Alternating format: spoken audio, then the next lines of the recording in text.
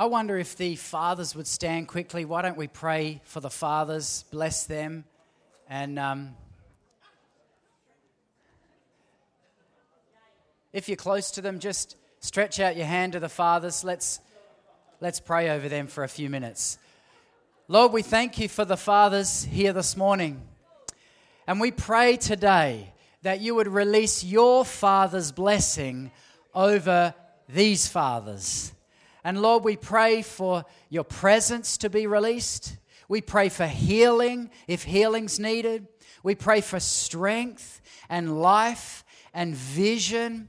Lord, we thank you for what they've given to their families. And Lord, we pray that this morning you may impart a special impartation blessing to them. So Lord, we ask that you would fill them up today with fresh oil, fresh strength, fresh life. And Lord, we thank you for who they are in our families. We thank you for them and we bless them this morning in Jesus' name. Amen. Well, it's good. It's Father's Day, and that means all sorts of things in Australia. I mean, all sorts of different celebrations, and you know, I don't think it'll be too long before maybe even doing Father's Day will be politically incorrect. But we'll keep doing it, right? No matter what. And so I want to share briefly today because I think it's a good day to do a short one. But I want to give you some statistics this morning. Actually, not really statistics, but I just started looking up, what does fatherlessness, how does that affect a generation? How does that affect people? And so I went to a website which is called The Consequences of Fatherlessness, and it's a secular site which just has all sorts of statistics and studies from all over the world on the impact of fatherlessness. And so I'll give you the brief version. I think there's about 10 points. I'll give you to them really briefly. The first one they found is poverty.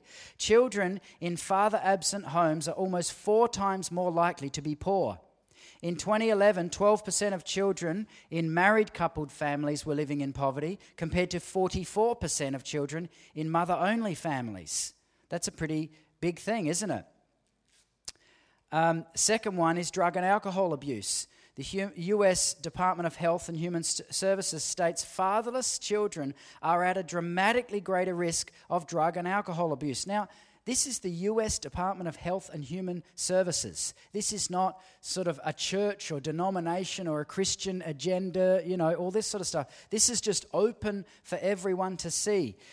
Point 3 is physical and emotional health. A study of nearly 2,000 children aged 3 and older living with a residential father or father figure found that children living with married biological parents had significantly fewer externalizing and internalizing behavioral problems than children living with at least one non-biological parent.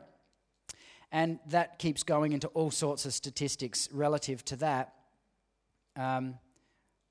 I'm just waiting for my page to turn here. Yeah, here it is. The next one is educational achievement. Children in grades 7 to 12 who have lived with at least one biological parent, youth that experienced divorce, separation, or no union birth, reported lower grade point averages than those who have lived with both biological parents. And you can look at all the references. This is not just sort of made up stuff. There's all sorts of studies that it references. Crime. Adolescents living in intact families are less likely to engage in delinquency than their peers living in non-intact families.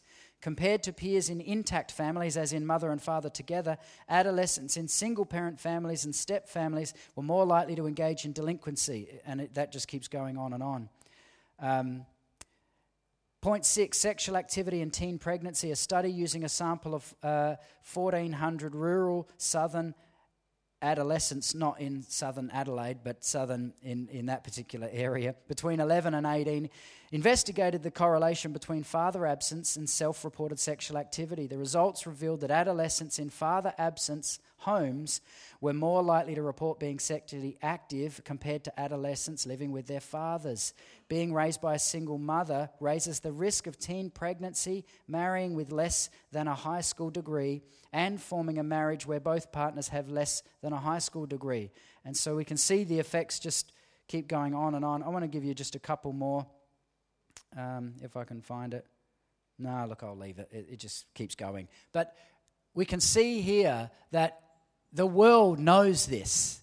It doesn't necessarily say it from the rooftops clearly and loudly because of the political ramifications nowadays, but the world knows this, education knows this, studies know it, the social environment know it, that God's ordained manner of having a father and a mother in our family unit, as he created right back at the beginning in the Garden of Eden, is still the way he wants it.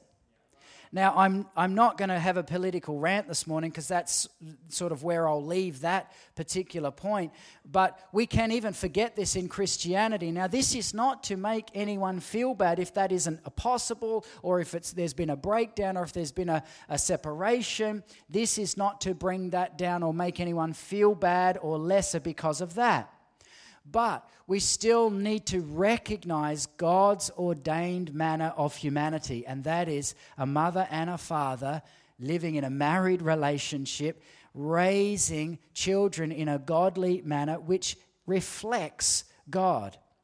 And so I want to read from 1 John chapter 3, verse 1. And it says, "How great is the love the Father has lavished on us, that we should be called children of God. And that is what we are." In today's day and age, it is a rare thing to find people who really know what sonship is. I'm talking about Christians and non-Christians. But there is a reawakening of sonship in Christianity, I think, in the last 10, maybe 20 years, where you hear sonship talked about a lot more. And I think this is a really, really healthy thing, because you can generally tell when someone, or maybe even yourself, and I can say this about myself, when I am acting outside of sonship or inside of sonship.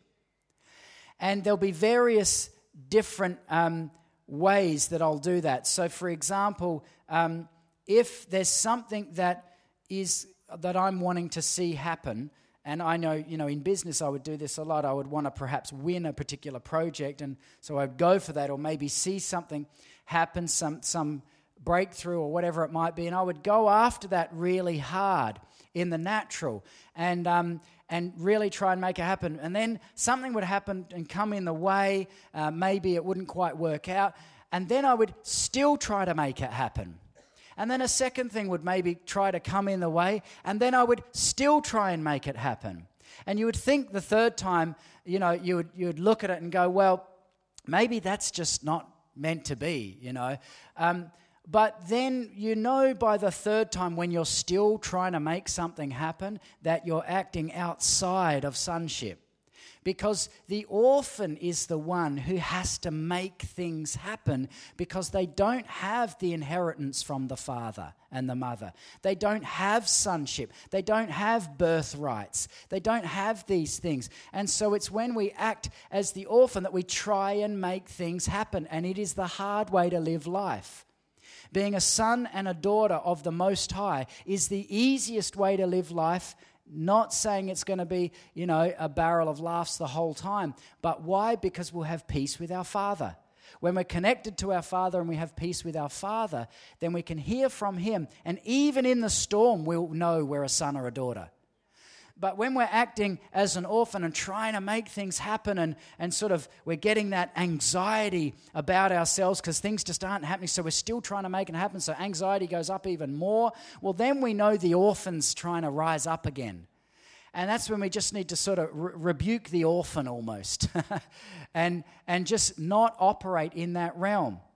Now, there's all sorts of ways and teachings about this sort of stuff these days, which are all good and all great to have. So I don't want to go too much into the depths of of what that means and the orphan spirit and all that sort of stuff. But if you look at our nation is somewhat fatherless.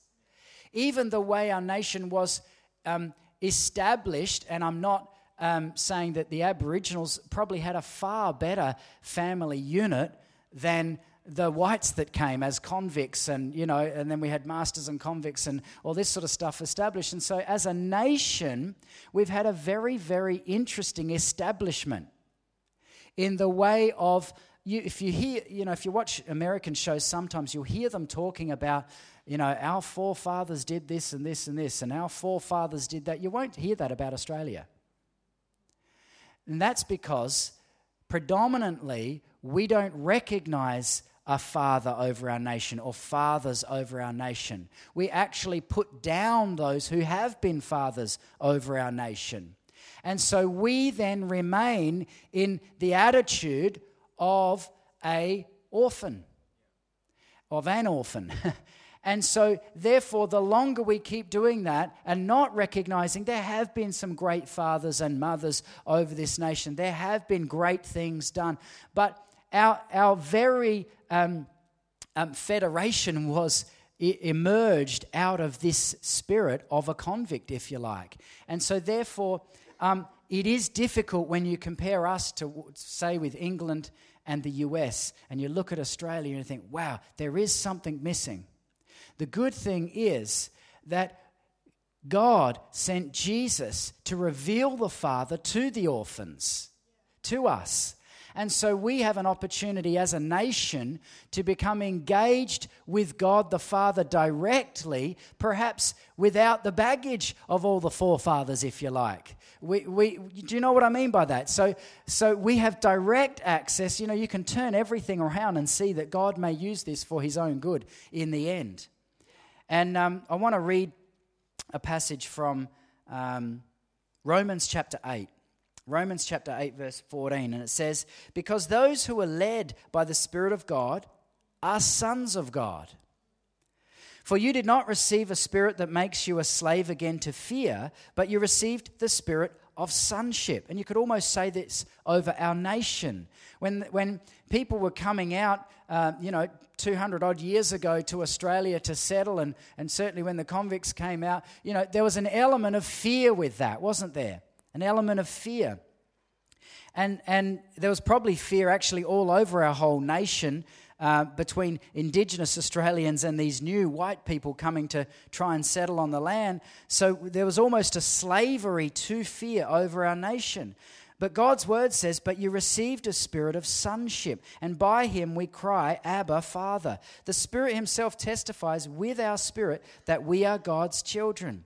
Now, if we are his children, then we are heirs of God and co-heirs with Christ, if indeed we share in his sufferings, in order that we may also share in his glory.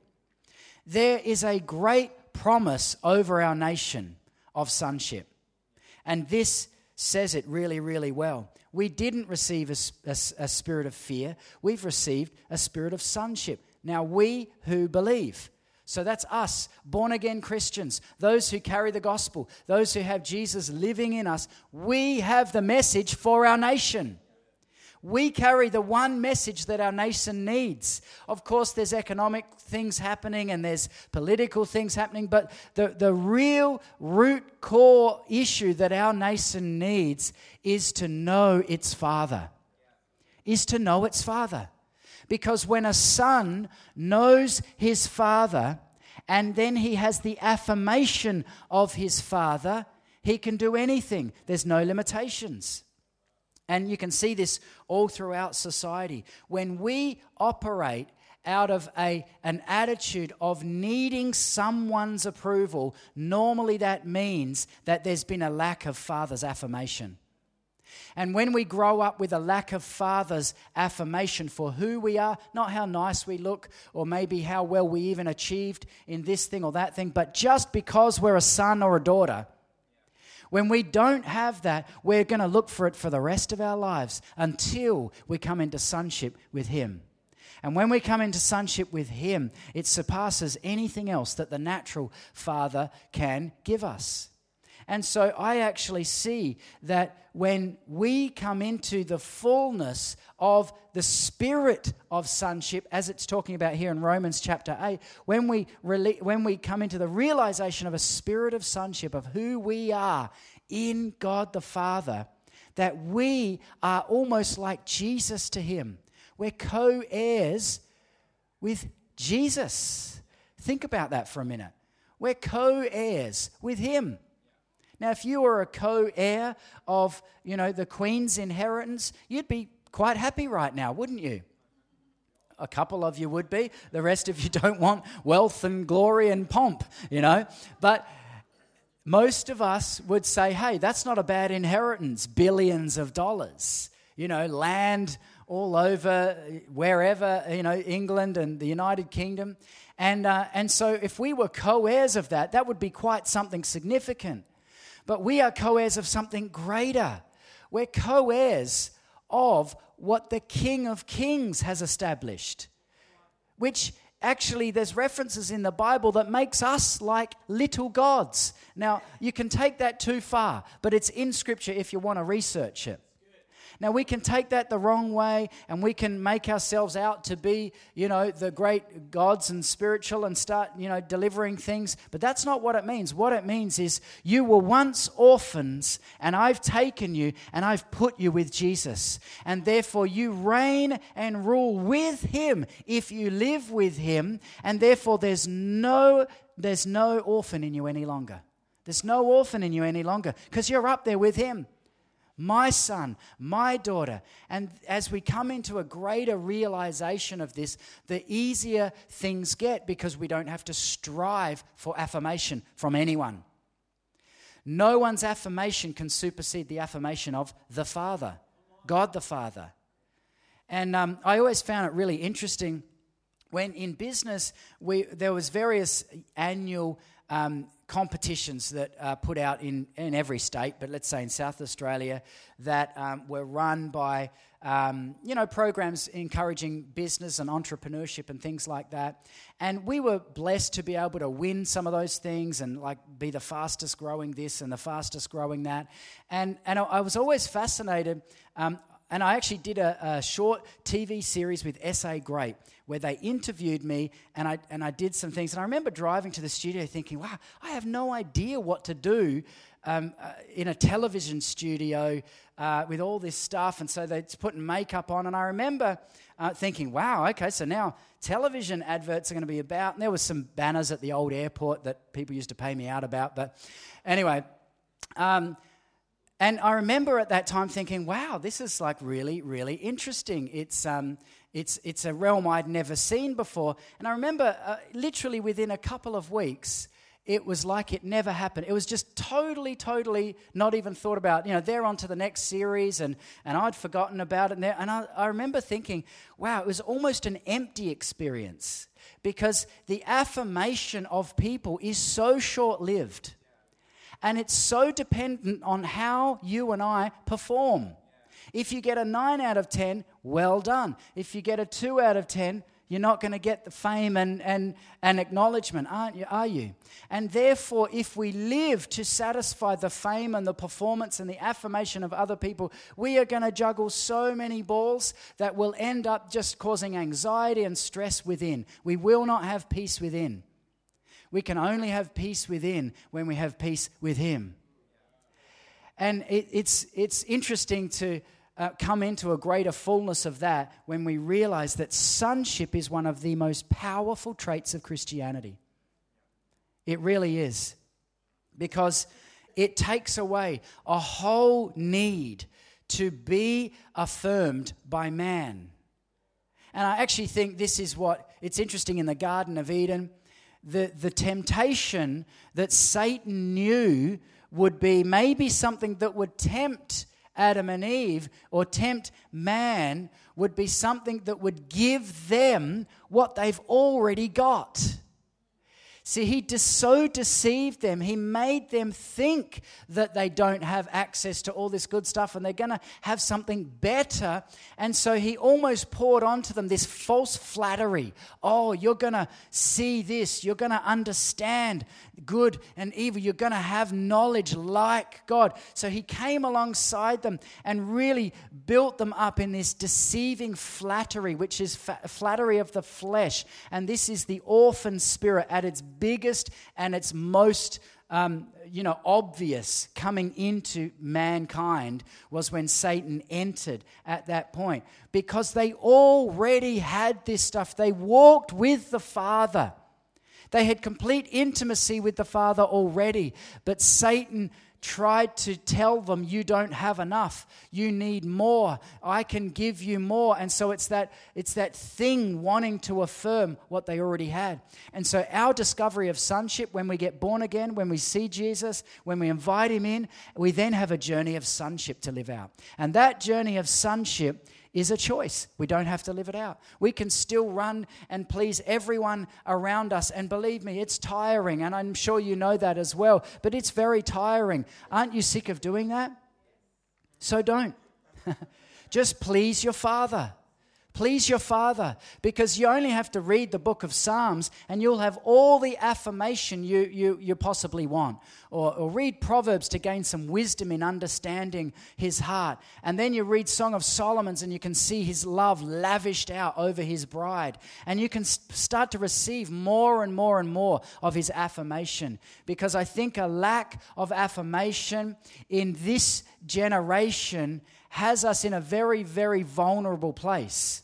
And there's things that this generation obviously are going to have to face regarding mother and father, and a father's affirmation that no other generation has really had to face in this kind of full frontal manner, in the sense of that you can't ignore it. You can't ignore it. But we have a message from the Father. Christians have a message from the Father, and it's not to slam people who live in a different lifestyle, but what it is to do, it's to raise high the banner of a father's affirmation over a generation. Because there are going to be young people in the next 10, 15 years who are going to be raised in a home unit that we never thought possible.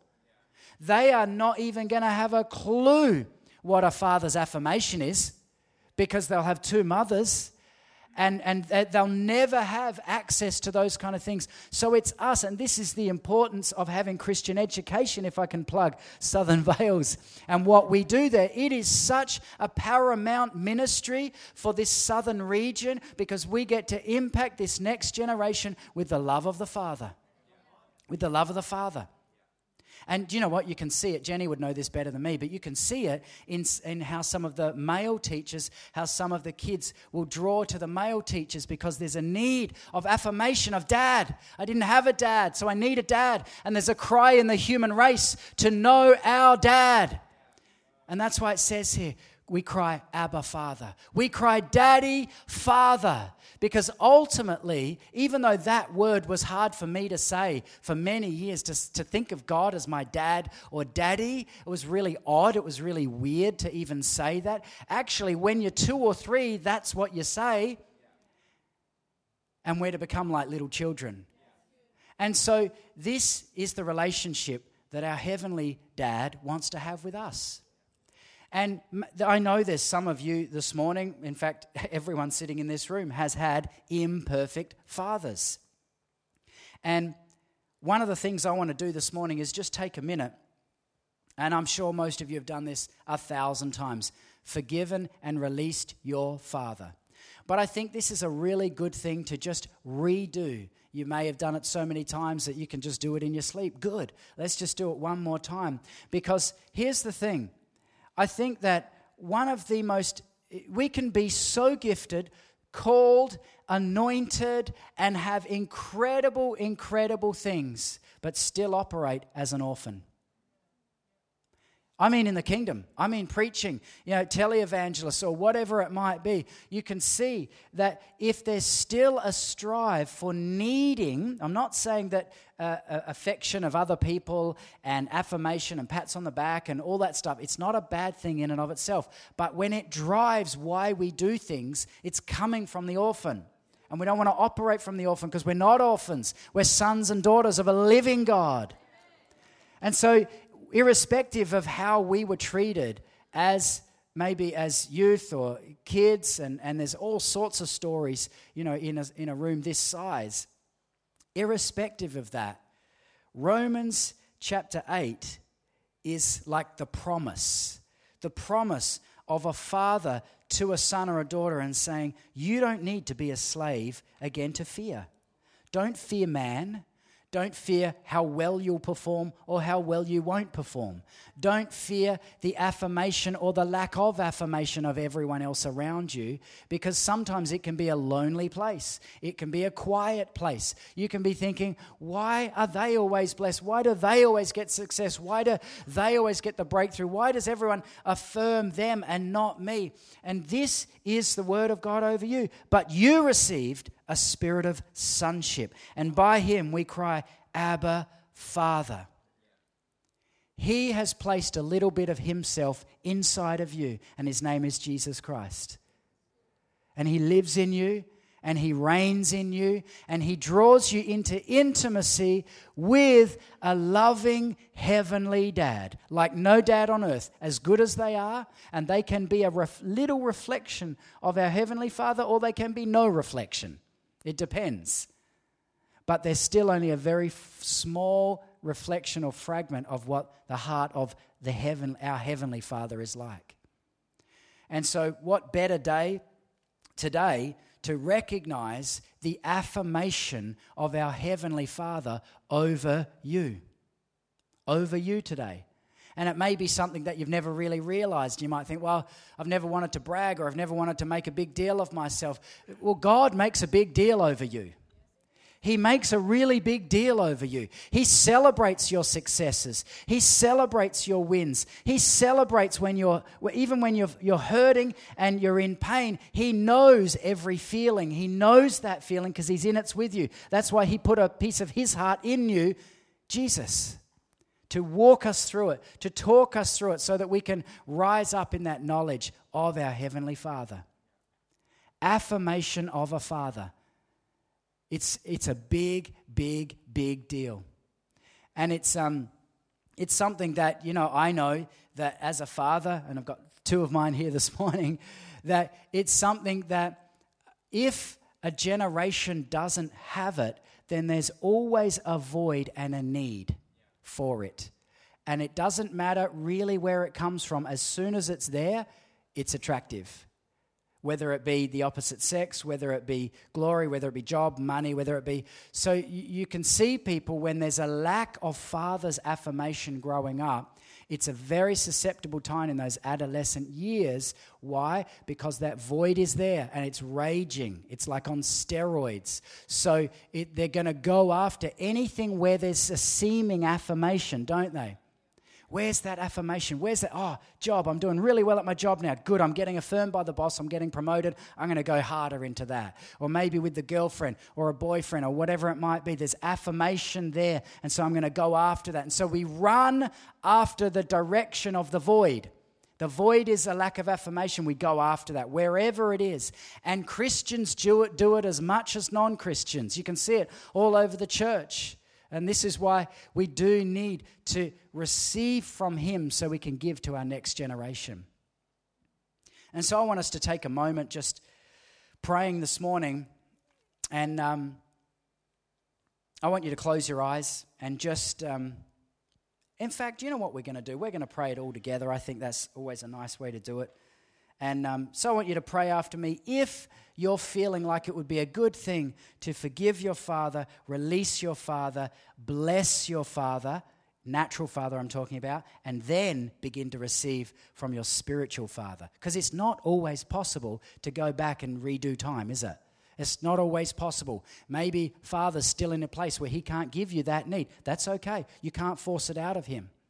but you can get it out of your spiritual father. You can receive that from him. I believe that when we come into true sonship, we can operate so much like a son or a daughter that irrespective of what, if we've let those things go of the past, we can rule and reign with Jesus in a spirit of sonship with authority. And if you look at someone like Irene Negrini, who was here some months ago, she was not raised, and most of you heard her story. She was abused, she was outcast, rejected completely in all the worst forms, but carries a spirit of the daughter of God now. Why? Because she knows her father. She knows her father, and she lives out of that relationship. Yeah, thank you, Lord. So why don't you just pray after me if you feel like that would be a good thing to do. Heavenly Father, I thank you for your promise of sonship. And today we come before you. And we choose to re-forgive our natural fathers. We recognize that maybe their upbringing wasn't great either. And there was probably a lack of affirmation there. And so today, we forgive them. We release them. We pour our love upon them. And we ask that you would bless them. And we receive your spirit of sonship. And we ask for a greater awareness of what this truly means. I just want to pray over us just generally. Lord, I pray that today, as we go even this week, Lord, that you would impress on our hearts your affirmation. Well done, good and faithful servant. You are my son. You are my daughter. You reign, co-reign with Jesus Christ. You are part of my family. And Lord, I pray that those words, the affirming words of the Heavenly Father, would be poured out all over us. And even this week as we go about doing things, that attention, that need of man's approval will begin to diminish. And the affirmation of the Father would be poured out all over us. That when we spend time with you, Lord, there'll be an intimacy. There'll be a release of that affirmation. There'll be a poured out love, the Father's love, all over us in everything we do and say. Diminish the orphan. Remove that thing from us and that need and that anxiety and release your love, your heavenly love.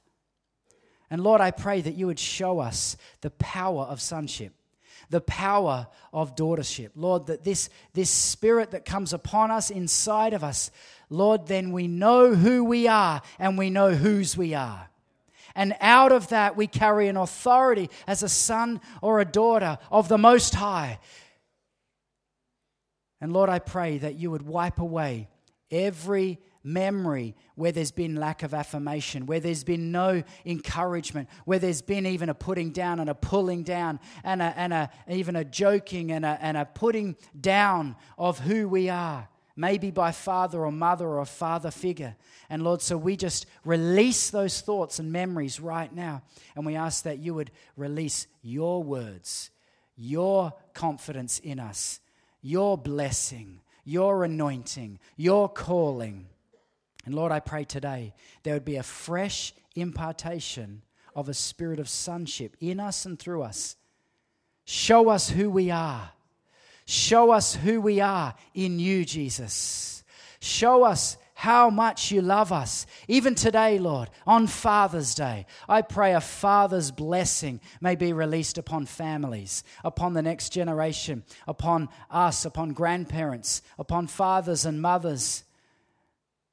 Release your Father's blessing. Lord, I just pray today for great things. Why don't we stand for a minute? Lord, I thank you for the family that you've given us here. I pray that you may release a greater awareness of sonship even amongst us. That your Father's love may be released from this house to this community. And Lord, that you may draw in those that we can help. Draw in those that we can help with the love of the Father, affirming them, telling them how much you love them and how much we love them. Let us reflect the kingdom. And the kingdom is a family. And so we pray for a family anointing upon us. Even as we go today, whatever we're doing or not doing, we pray for a family anointing from the Father and a fresh awareness in Jesus' name. Go and give someone a hug. We're going to just put on a CD. There's soup in the cafe today for fundraising for India as well. If you want to stay and have some soup or a coffee, we bless you this week. Have an amazing week.